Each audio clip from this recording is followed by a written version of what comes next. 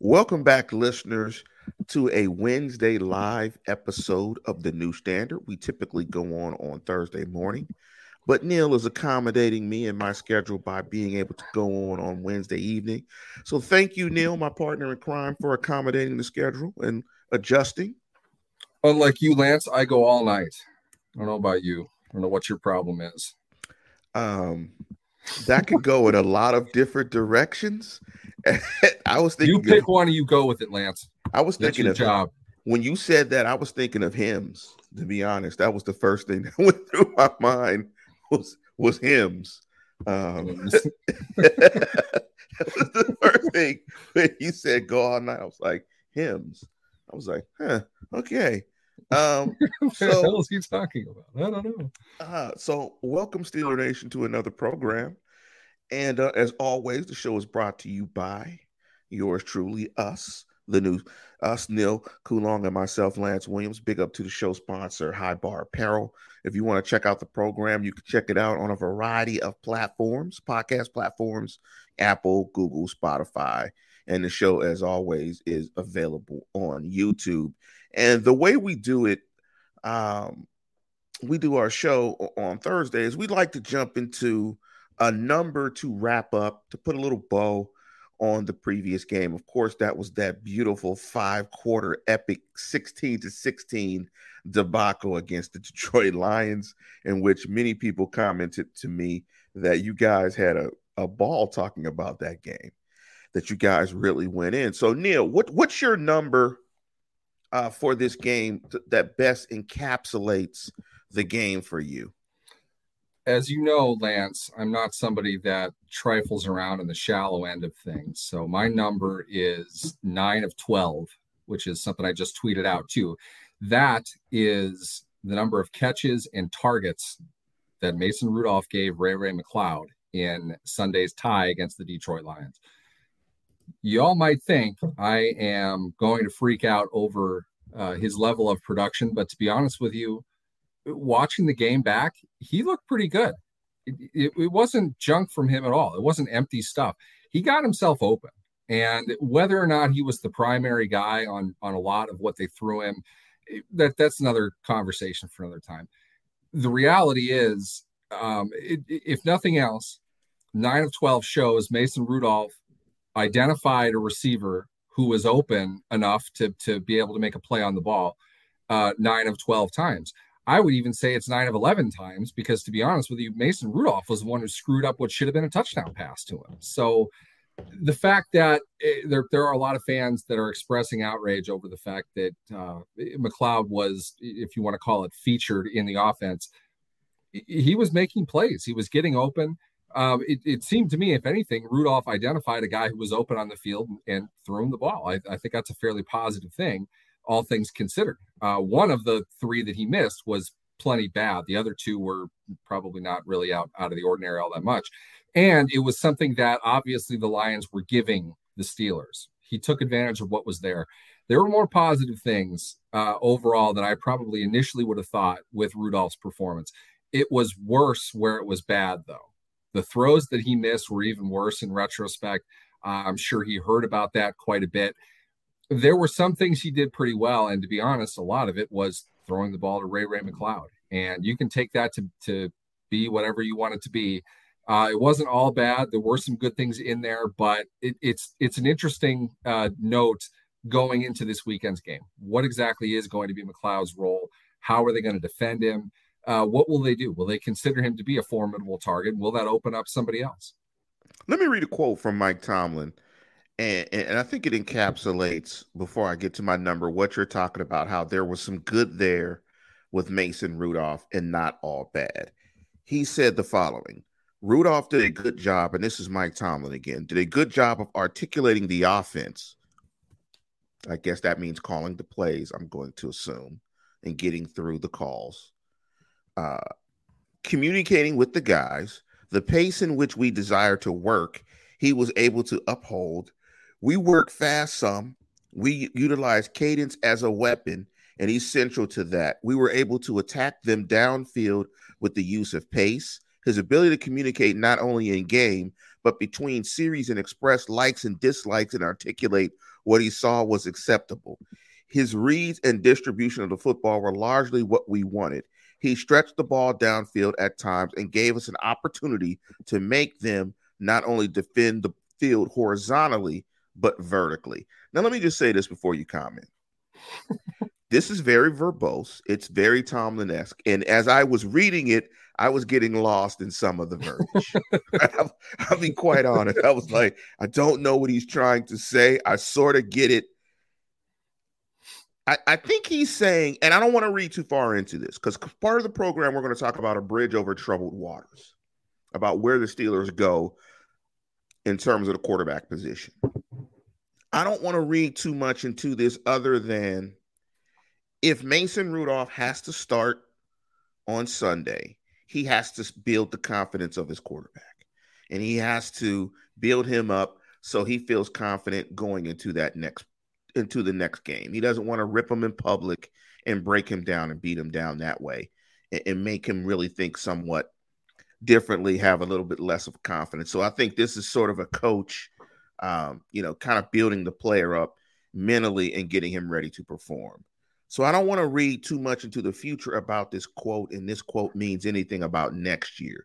What do you take from this quote? And overall, as you gave that stat to Ray McCloud, does your grade of Mason Rudolph's performance from Monday change? Because you were pretty low on Mason Rudolph after that game. Generally speaking, my grade wouldn't ultimately change much that matters. And it's interesting because I think that is the short way in the quote that you read, which was very interesting. You can see the amount of things that go into a real evaluation, not just some chucklehead talking on YouTube, but what they're really looking for. And a lot of those things are, they are very important. You want to be able to communicate, articulate the offense, as he said, which is really kind of like a 360 degree process of obtaining the information and getting it out to the people who are on the front lines. Those are all important traits of the quarterback. They don't matter if you don't throw the ball well. And I think Mike Tomlin knows that. And I think what he's trying to say is we're fairly certain he's going to have to play next week. So to your point, we're going to pump him up with factual statements, in our opinion. We feel that he articulated the offense. He was communicating it well. I'll be honest, I don't know what field stretching Mike is talking about. I don't know to what degree they played with more pace than they planned to play at. I didn't see either of those things. I saw a team that scored 16 points in almost 5 quarters of play. And a lot of that was due to the quarterback who couldn't complete passes. So you did see that.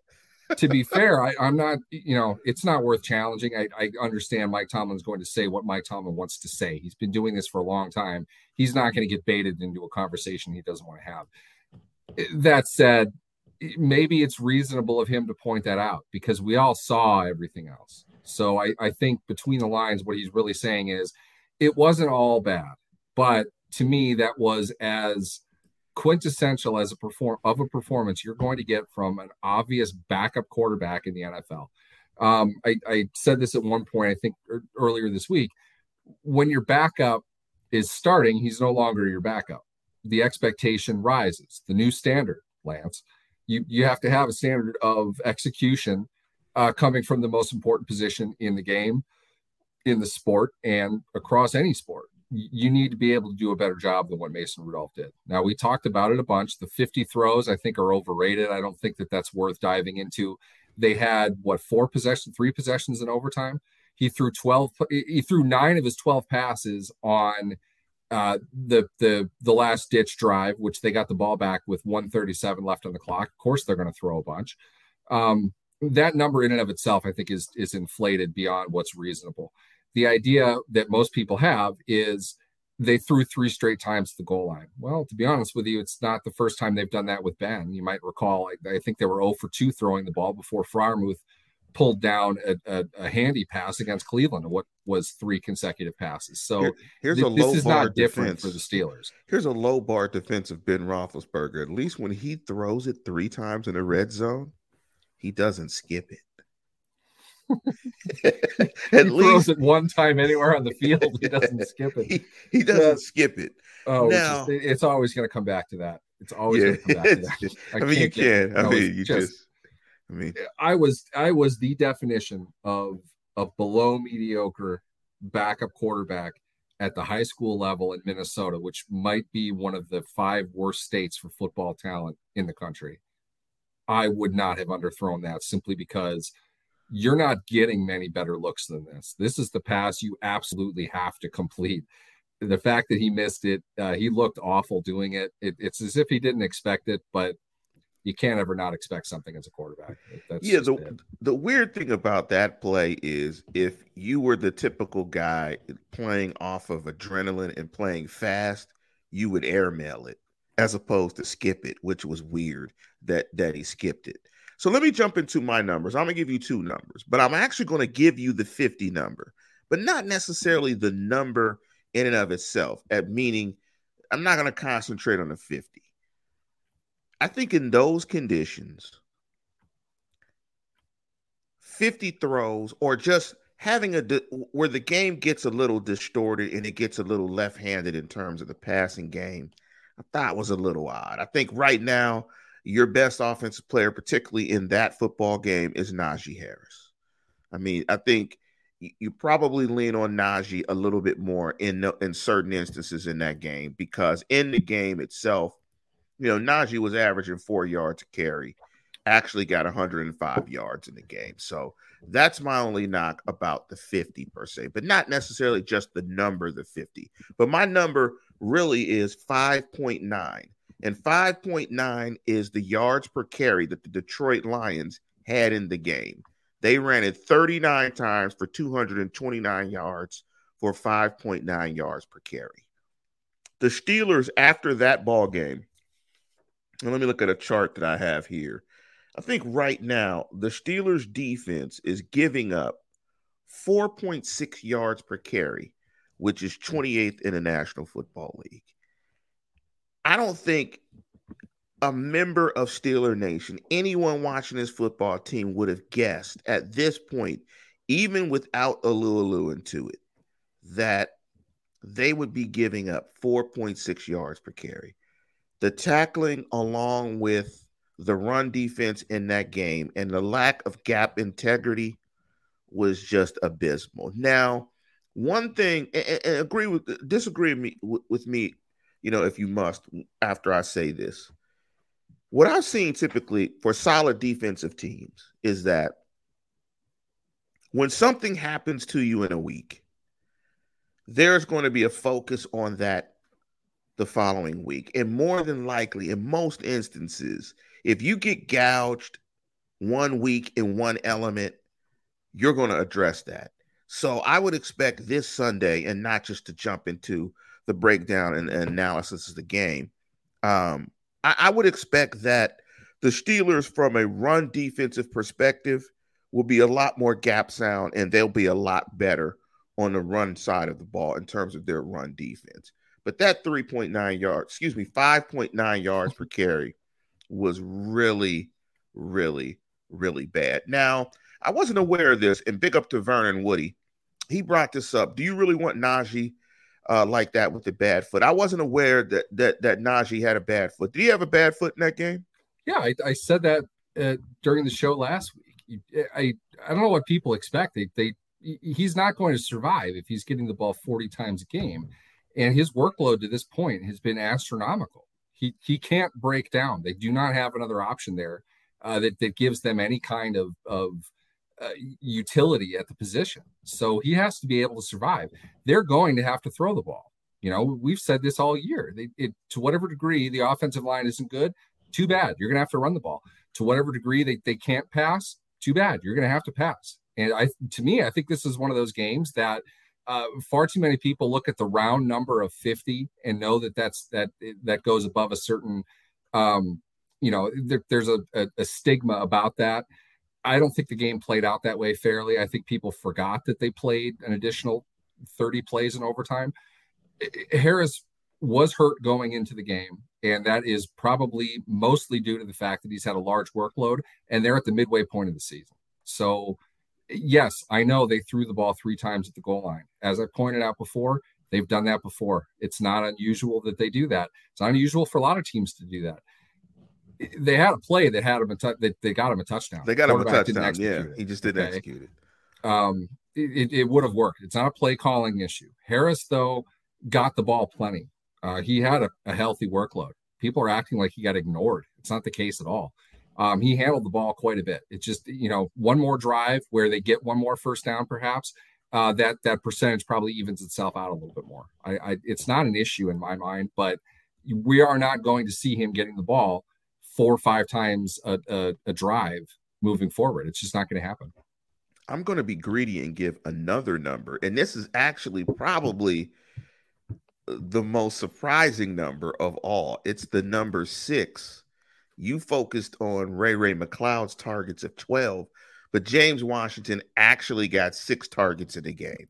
I can't remember the last game that James Washington got 6 targets. So the happiest man in Pittsburgh when Mason Rudolph was starting was probably James Washington, because James Washington gets no targets. But let's shift and put a lid on the Lion game. And Neil, can you bust out the injury updates? What's going on with the Steelers injury situation? Because I think that might be the most compelling thing going into this game against the Los Angeles Chargers. It absolutely 100% is. And to be honest, it's going to come down this season largely for the Steelers. The rest of the way is going to come down to their ability to get guys back on the field. And I don't think, from my perspective, that is going to start this week. They're banged up pretty badly, or they're sick. Start with that, really. COVID kind of has its own mark on the injury report, in my opinion, nowadays. Ben Roethlisberger, as we know, tested positive late last week for COVID-19.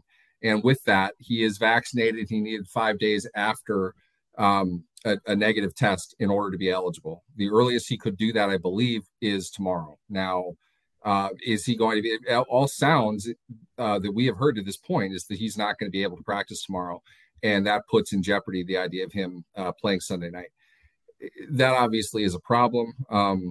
Not much you can do about it. That's just kind of the way that it goes. However, the understatement to that is Minkah Fitzpatrick will miss his first game as a Steeler with a COVID positive test. You hope that he is able to recover from that and get back on the field, but he won't play this weekend. So break this down for me, Neil. That's a big hole. Break this down real quick for me, Neil. So with Ben's timeline, he has to start getting the negative test starting tomorrow. So he has to get 2 negative tests in 2 consecutive days. Yes. Before he travels. If he did that after the 5-day, if he has 2 positive tests and it's been 5 days, he's able to return to the team. If he doesn't have that, then he can't. We don't know specifically whether he does or not. The team is not going to disclose that. They're not really mentioning it. In fact, he's not even on the injury report, which makes sense. COVID report is different. But the earliest he would have been eligible to practice again would have been tomorrow. It does not sound like he's going to. In fact, it almost seems like they ruled him out well ahead of time, which is different for COVID. You don't normally hear that. Minkah, by the time he had tested positive, the timeline is just too much. He's not going to be able to play. We knew that going into it, but Ben tested positive on Friday. So he might have had a shot to play Sunday, but it almost seems like the team is building to prepare for him not to be there anyway. Probably a dozen different reasons that might happen. It's problematic either way. It sounds like they're going to prepare to give Rudolph his second consecutive start, which I'll leave it to you guys to weigh in on whether that's a good thing or not. But Ben playing at 50% with no stamina coming off of COVID-19, I don't think that sounds like a real winning formula either. So maybe it's just best if they do prepare Rudolph from the get-go and not run into the problem that they had last week, which was they found out about this late and had to throw Rudolph in to a starting situation well after the team had already practiced. And as we saw within the offense, that didn't work out all that well for him. So Ben, let me get this right. So Ben did self-report and he took the test, self-reported, and that started off. They all have to take tests. He reported symptoms, I believe it was Friday, and he had a positive test on Friday. He was ruled out Saturday night is when he was placed on the COVID-19 list.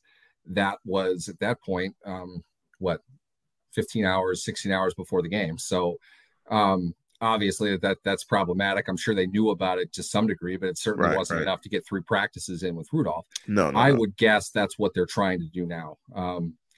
If it's in doubt, what they'd rather do is have one quarterback prepare the whole week. Right. That makes sense. Again, I'm just speculating. I would think that's what they're doing. It wouldn't be the first time they've smoke screened everybody about Ben's health. So you can't rule that out either. I guess we'll have to wait and see what happens the rest of this week. But I can assure you, if he doesn't practice Friday, he's not going to play. As I understand with COVID, and correct me if I'm wrong, they test, so vaccinated ball players test twice a week. I don't know the days, and I believe unvaccinated ball players test daily. So I'm thinking, this is my speculation, correct me if I'm wrong, there was probably a great chance that Minkah probably played the game with the positive, at being, positive for COVID at that point. It certainly, from a scientific and a mathematical perspective, that's possible. I have no way of knowing that, though. Yeah, because I was wondering, because I'm thinking, because in my job we test, because I'm thinking that maybe he may have gotten a test probably Thursday or Friday. Maybe he got infected after his negative test, his last negative test, and then because my expectation was you might have some other Steeler players in terms of contact tracing. Possible. So we'll see. That's the key to getting vaccinated, though. Guys that come in contact with, really do have to be a lawyer to figure out a lot of this. I studied this offseason for this very reason, and I just choked on the big stage. If a guy is not vaccinated and comes across somebody, or if somebody who is not vaccinated comes across somebody who is not vaccinated, they're held to a far more stringent policy, which is what happened with Aaron Rodgers. Also, to point out, Rodgers missed 1 game. So Ben missing 2 would be a little bit different outside of the realm of it. But Ben, based on the protocol that he's following, Ben is a confirmed vaccinated player. So the fact that people who came in contact with him are not required to sit or anything like that is a good thing. So you're happy for that, at least. But for Minkah to come down with it, who knows if that's related or not? We have no way of knowing that. It shows that it's there, and very well could spell a bigger problem. But just like last year, we're hanging on every report that's going to come out about this. They test, less frequently, to your point, but it's still there. I mean, did they even have more than 2 or 3 last year? I think they've had 2 in a week now. So who knows? You have an issue. What about the rest of the injury report? Just the non-COVID injuries. I know Kevin non-COVID, Dotson, the actual old school injury report, the one that's a little bit easier to discuss.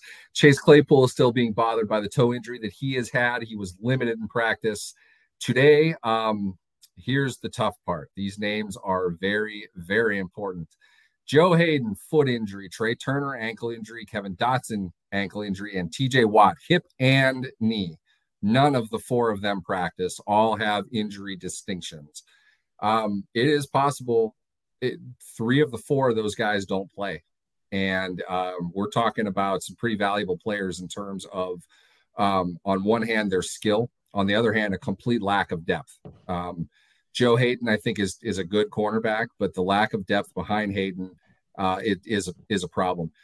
Both of your starting guards are potentially out, and I can only cringe and speculate, Lance, that would mean starts for J.C. Hassenauer and B.J. Finney against the Chargers on the road. That's not a good thing. Yeah, that's tough. And you're without your free safety already. So you're looking at 2 in the secondary, 2 on the offensive line, and your best pass rusher.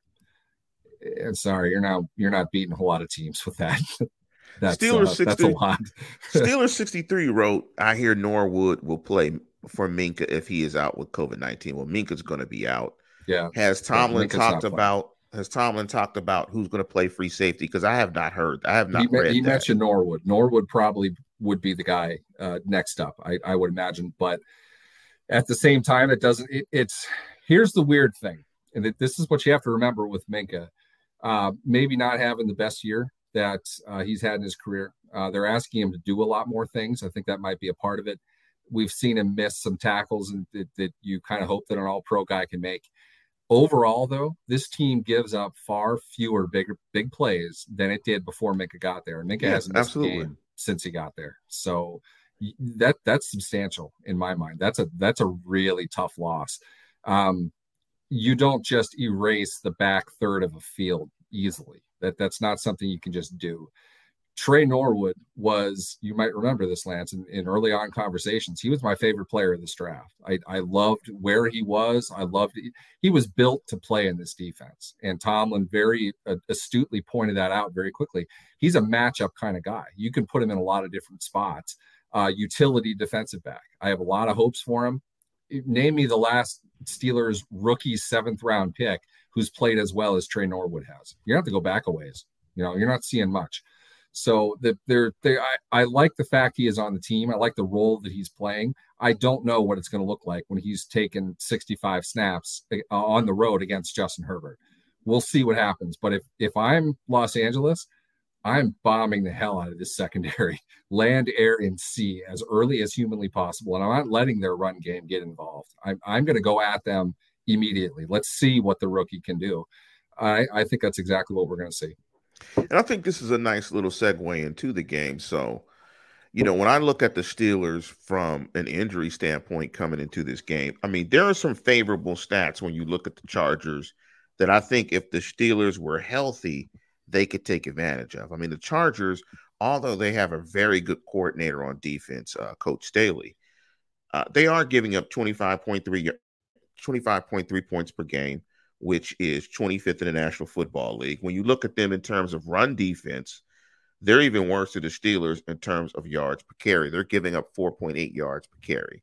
So that could be a thing that the Steelers could hang their hat on potentially offensively. But the problem, I think, is what you point out, is you might be able to bomb the Steelers out of being able to run the football by getting up on them early.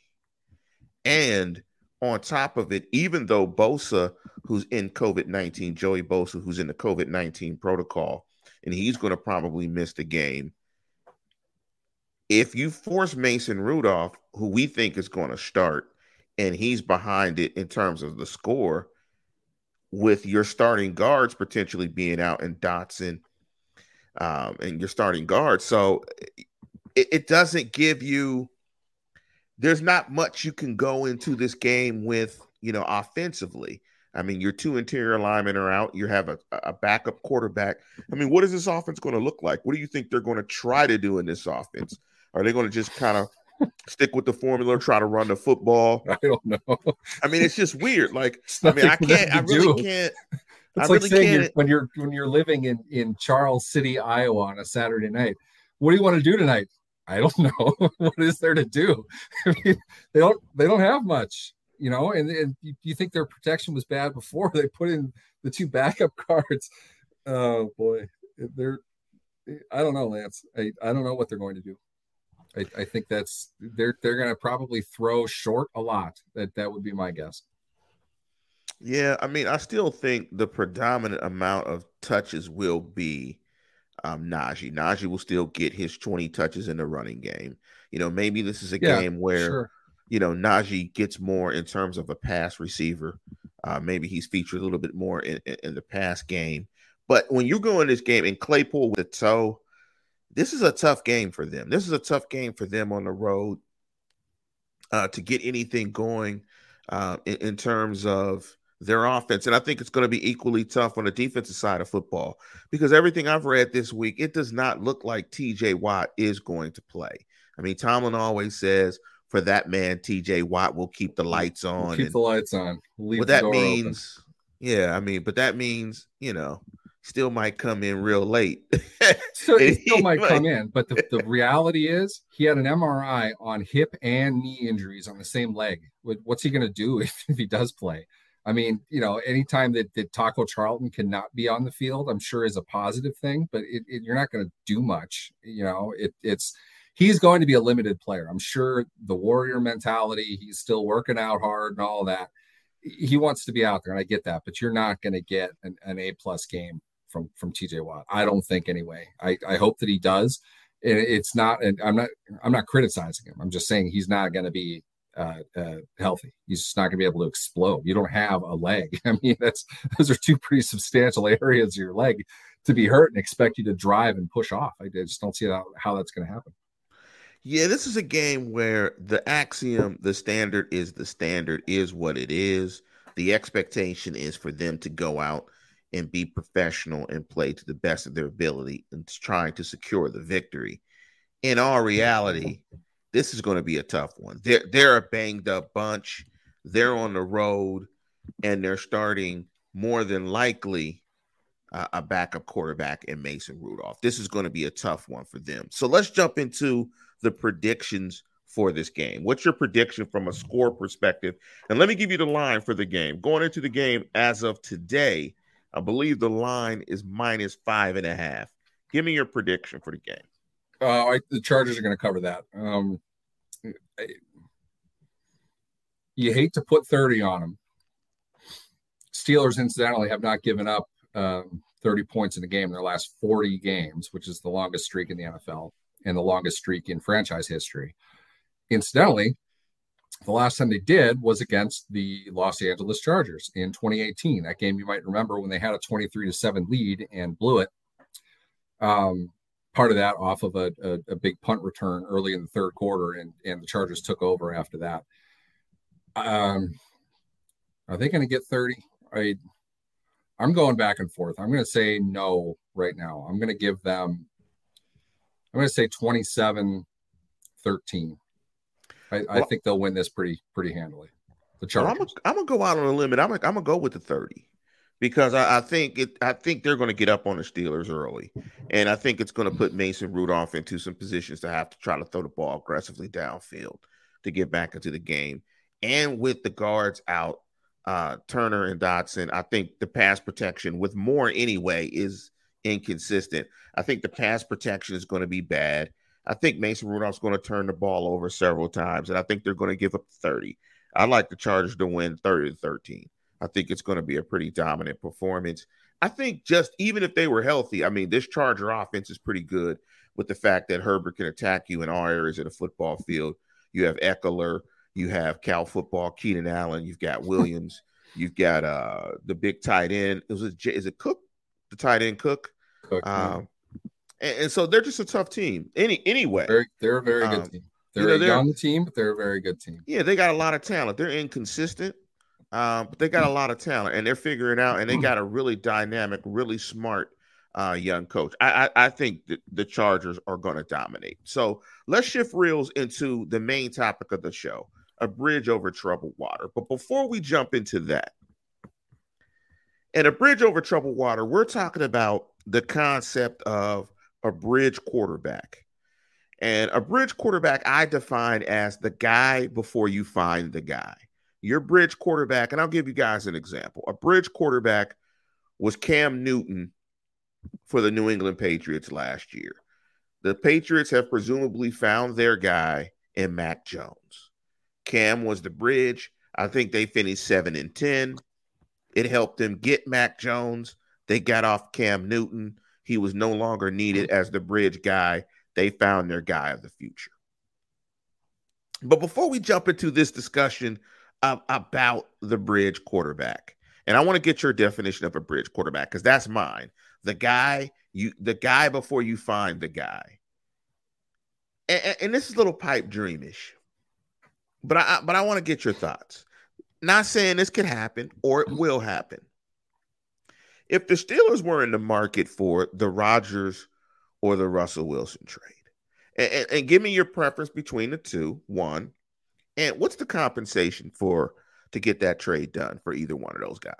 Boy, that's such a. There are so many factors that are going to go into that. First and foremost, my choice right now, absolutely without a doubt, would be Russell Wilson. He's a lot younger. I agree, a lot younger.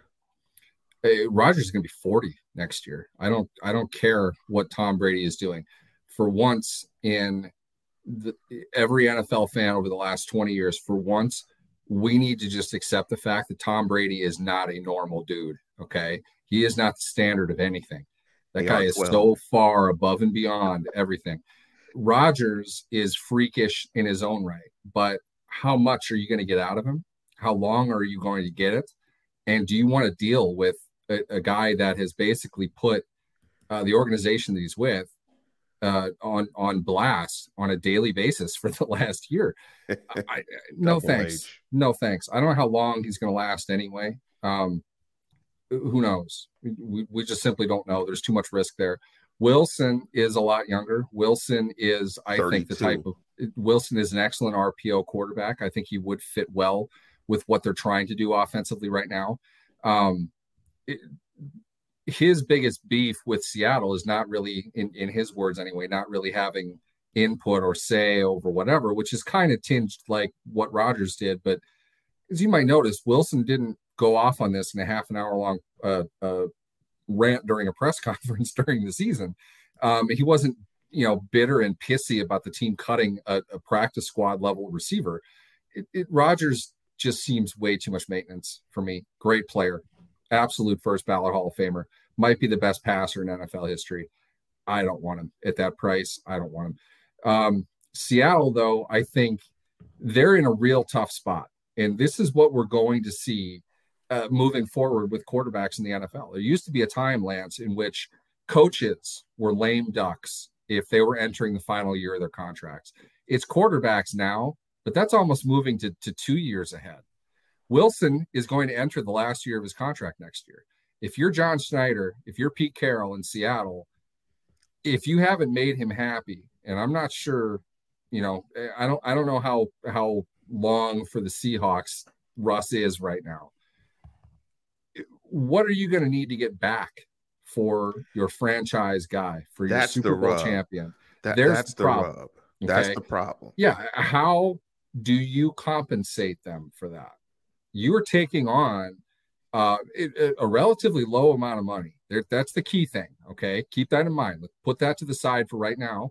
But if you're the Steelers, you're taking on a lot of salary.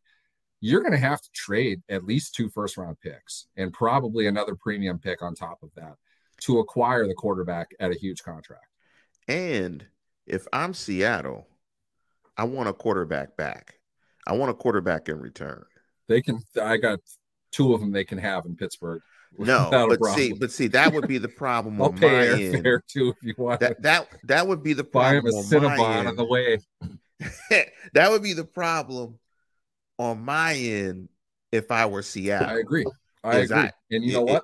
They could probably get that. Here's the weird thing is Seattle and Green Bay could probably pull off that deal. They might be the best equipped to make those trades. But the reality is when Russell Wilson is dangled around for a trade, what Pittsburgh could reasonably offer will be topped by 3 or 4 other teams pretty quickly. A guy like that doesn't become available very often. This draft does not look very good for quarterbacks. And on top of it all, Kenny Pickett, Pitt football. Hey, I'm a big Pickett guy. I like what I see with Pickett. I don't think Pickett's a guy that can play next year. And if you're Pittsburgh, you're making me jump ahead now. But to round off Wilson, he's going to want an extension anywhere he goes. He's not getting traded to play out a 1-year contract. Absolutely not. Nobody is giving up capital unless they are fully prepared to make Russell Wilson one of the 2 or 3 highest paid quarterbacks in the game. There's no way that's not going to happen. Take Deshaun Watson's contract and add 20% to it.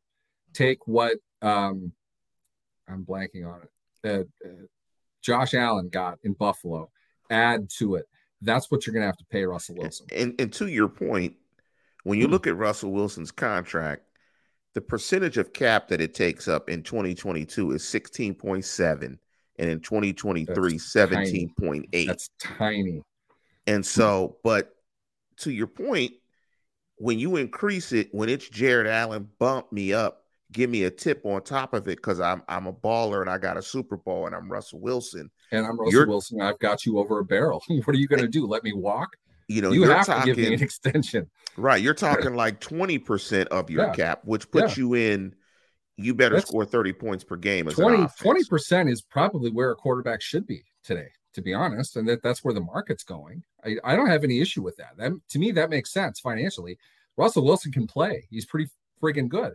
Do you want Rudolph out there next year? Russell Wilson's job, his agent's job, is going to be so incredibly easy. If he gets out of Seattle, there is no way he's not getting every dollar that he wants. He's not going to have the exact situation that he wants because, as Steelers fans should know, there is a world of difference between the top guy and even a reasonable backup. There are so few really good NFL quarterbacks. When you have the opportunity to get one, you get him and you got to pay him. That's just it. Whatever he wants, give him the franchise. Yeah, you just patched you the have roster to. around him, and you patched the roster around him. So, and if you're Seattle, what do you have to get back to justify that to your season ticket holders? Right. I mean, you really can't. It's the end of John Schneider, whether he makes that deal or not. It's a really tough spot for either one of them to be in. But to the main overall point here, Seattle is not going to do anything unless Wilson literally puts a gun to their head and makes them do it. There's no other way. Right. You're not getting back half of Russell Wilson. 3 first-round draft picks. You don't have a quarterback for 3 years. You may as well be starting Mason Rudolph. Why would you take that on? Nobody wants that. That's why Pittsburgh would be making the deal in the first place. Seattle's not going to do it.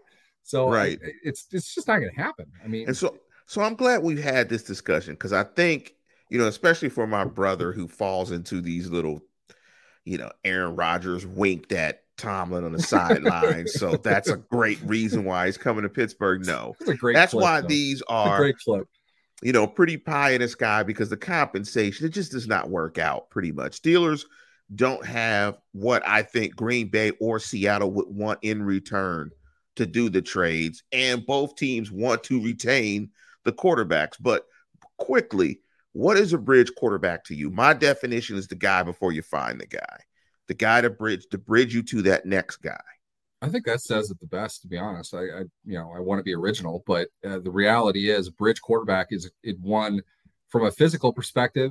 He's not your long-term guy, and he's not a rookie. He's not somebody that you're building.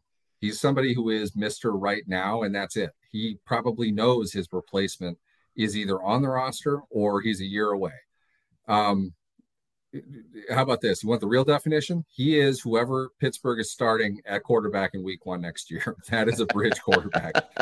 No other way around it. So let's tease this out because we always talk about performance pay, performance pedigree, and pay. So in terms of performance, if you were to rank a bridge quarterback, you've got 32 starters, you've got, in theory, 64 quarterbacks in the National Football League, your first and second stringers. Where does the bridge quarterback rank in that list? I know you teased a number earlier today. What's your number? My number is about 40. Anywhere from about 20 to 40 is your bridge guy.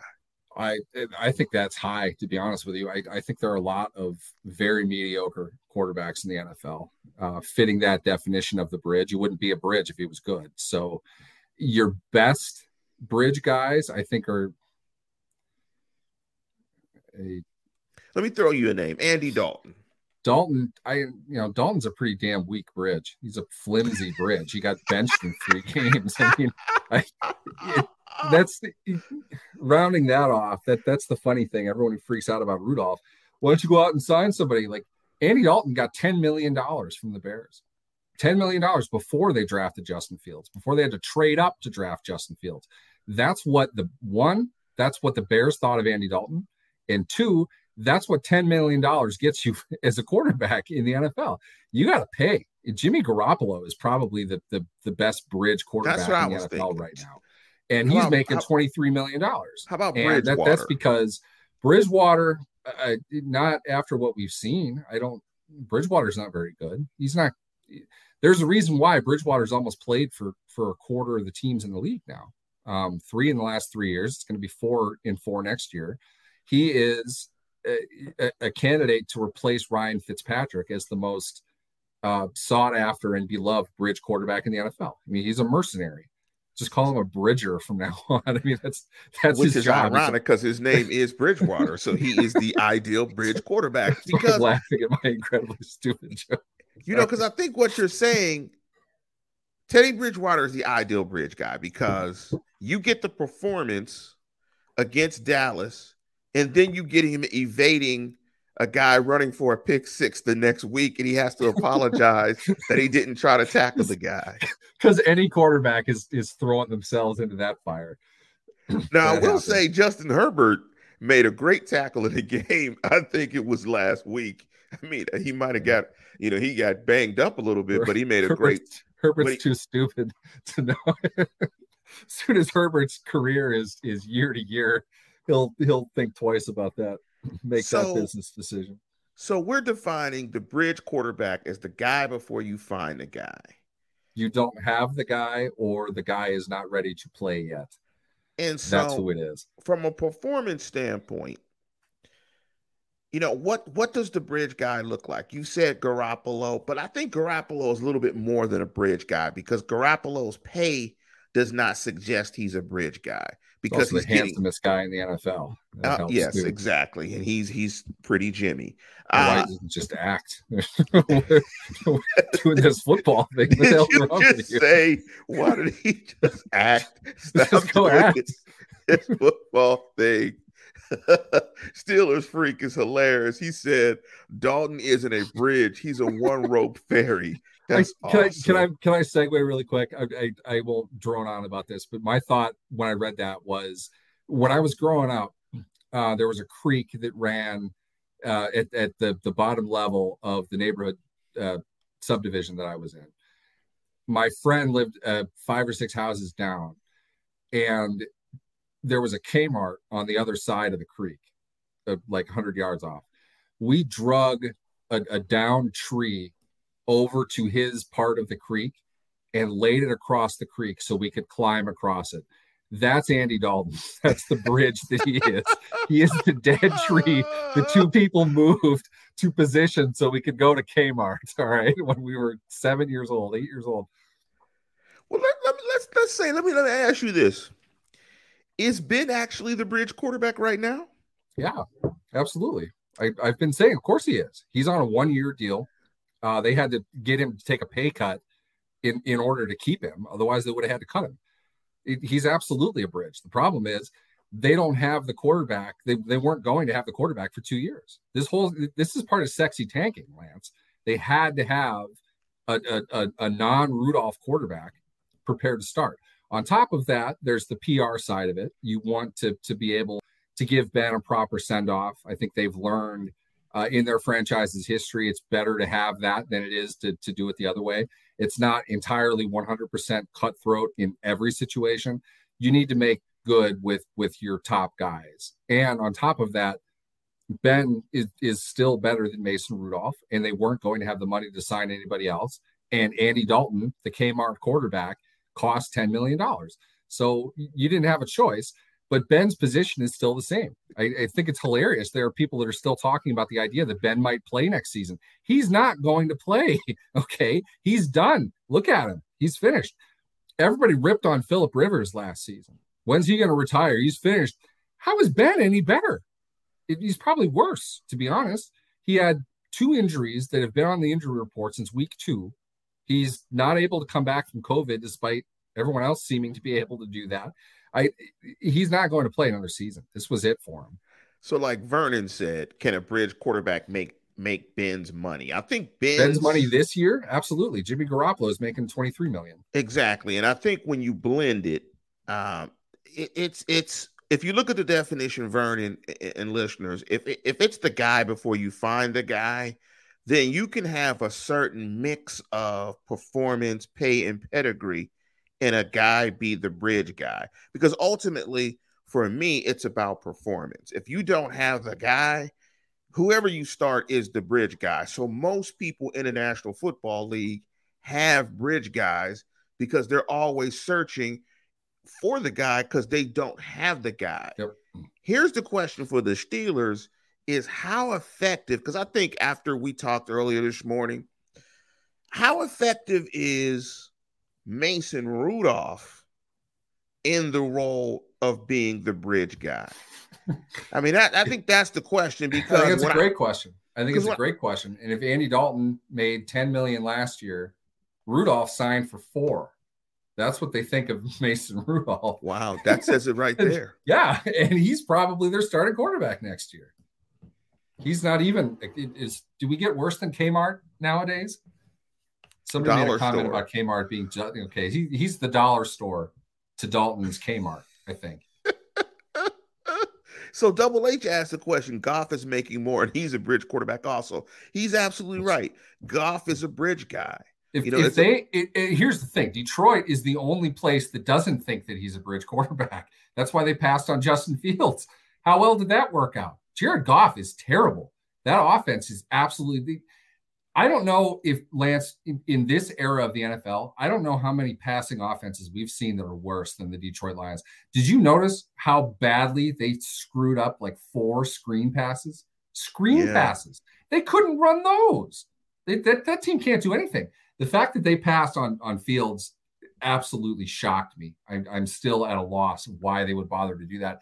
Jared Goff, at the money that he's making, he's cuttable next year.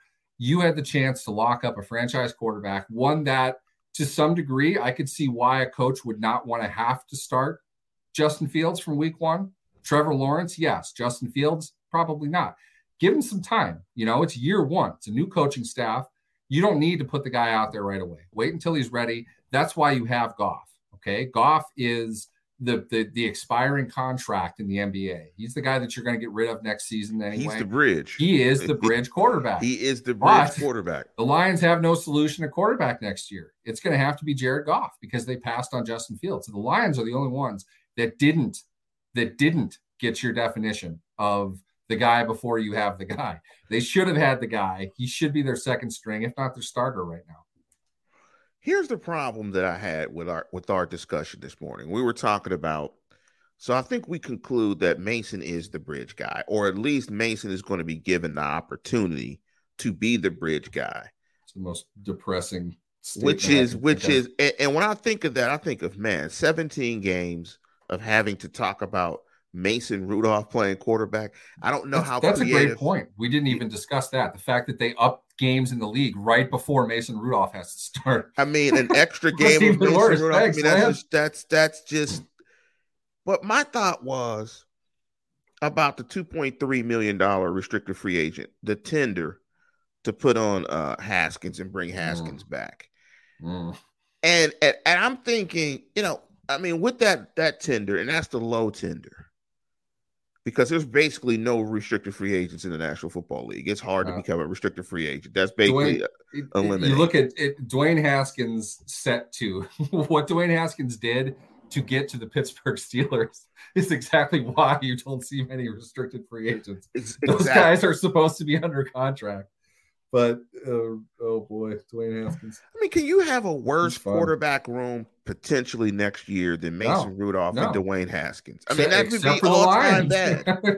The Lions might be, as it was mentioned in the comments, we're going to compete with the Lions for the worst quarterback situation in the NFL. And, that this all precludes the draft. I don't know, just because it's them, I just feel like they're not going to take a quarterback in round 1. They're going to go with Rudolph to be the bridge, but they're going to take a guy in the second round, and everyone's going to hate him. He's going to be like the big upside project guy. He's going to be Mason Rudolph. Throw to save his life. No, he'll actually have like a future. Rudolph doesn't have. We've seen Rudolph's future. He's Landry Jones. He's taller Landry Jones. That's all he's going to be. Well, a richer Landry Jones, I guess, because he will have cashed in next year on a $4 million bounty for whatever he's done in Pittsburgh to this point. But it's there really isn't anything about Mason Rudolph to make you think he is better than the guy before you find the guy. And I really think that the Steelers are going to look at the draft to put somebody behind Mason Rudolph, and their plan will be to play Mason Rudolph when he is able to play until his contract is up, and then hand the reins over to I honestly, I think a second round guy. I don't think they'll take one in the first. So my thought is, why not? Because right now I'm looking at Teddy Bridgewater's contract. His cap number is 4.4 million. I don't know if he continues to get that. I mean, that's a bridge number in terms of pay. He is a bridge quarterback named Bridge. Why don't he's literally wearing it on his back? He's literally wearing Bridge on his jersey. Why don't you give him the tag amount, the tender amount, excuse me, the 2.3? You bring him in, you put him with Mason Rudolph, and you get the second round guy. So you make your quarterback room fractionally better, but you have a quarterback that's at least better than Mason Rudolph. It's hard to think you're going to sell Mason Rudolph to your fan base. 2022. Our quarterback is slightly better than Mason Rudolph. I mean, buy season tickets now. Exactly. Like, how can you sell season tickets with Mason Rudolph on? I don't know how they're going to sell this team next year. I think that's a big part of why they paid TJ Watt what they paid him. They need somebody because they know that their quarterback in the next 3 years is not going to be popular in any way, shape, or form. And Steelers 63 said it best: a bridge over three rivers. Like, it's a bridge into the three rivers. That's the problem. He's a bridge in name only. It's a bridge that doesn't take you anywhere. I don't know. This is weird to me. Like, I hope we haven't depressed all of you guys. I hate this topic. I just hate this. I'm just thinking of this because this is. I wish I was wrong. I really wish I was wrong. I would bet on this right now. It's exactly what's going to happen. You're going to end up with the Kellen Mond candidate in the second round next year, who's going to be taken at, according to everybody, at least one round too high or whatever. He's going to be a dude that shouldn't see the field in year one. He's going to be Jordan Love. It's going to be that level of a guy. And Double H is hilarious. Yeah, he's on fire tonight. And let's end this on Double H's comments, which I think are apropos. We might be 8-9 next year. Ladies and gentlemen. But we're not going to tie a damn game. I know that. Your slightly better 2020 Pittsburgh Steelers. It's a hell of a way to sell the season. Anyway, before we get out of here, Neil, anything you want to promote? You typically don't. I typically don't ask, but I wanted to ask on this Wednesday. Is there something you wanted to promote? No. I've got a lot of internal stuff going on at work right now. It's a lot less football than anything. I've got a chance to really get around the network much and see what's going on. But we got something in the works I can't mention right now, but I will be promoting something in the near future. So look forward to that. It's pretty cool. He'll be promoting Mason Rudolph's IG. How about this? It's a show with two of our writers. We're going to do a web show. First topic they're going to discuss will be Mason Rudolph, the bridge to nowhere. Nice. The bridge not far enough, Mason Rudolph. Hopefully I inspired and the 2022 Steelers. Hopefully I inspired it's a great topic if you want to dive into it. We didn't even touch on half of it. I mean, we could do another show on this. No, we shall not do another show on this. It's going to be the entire off season anyway. I don't think we're going to hear. Who's quarterback going to be? Yes. It's Mason, like Double H says, I want to burn my eyes and singe my ears now. No more Mason talk. I was getting my hair cut when news broke that they extended Rudolph. And I swear to God, I heard other people at the salon like, oh, no, not that damn Rudolph. I'm surprised you didn't move your head in the chair and get a gash cut out of it. I mean, I don't know, much there to cut, so I would have jumped and they would have just took a. I think I let out a under my breath a little bit too loud. Oh fuck! You serious? What the hell? But with that, we are going to go ahead and conclude the show after the F-bomb. And Steeler fans, as always, tune in, tell a friend, and subscribe.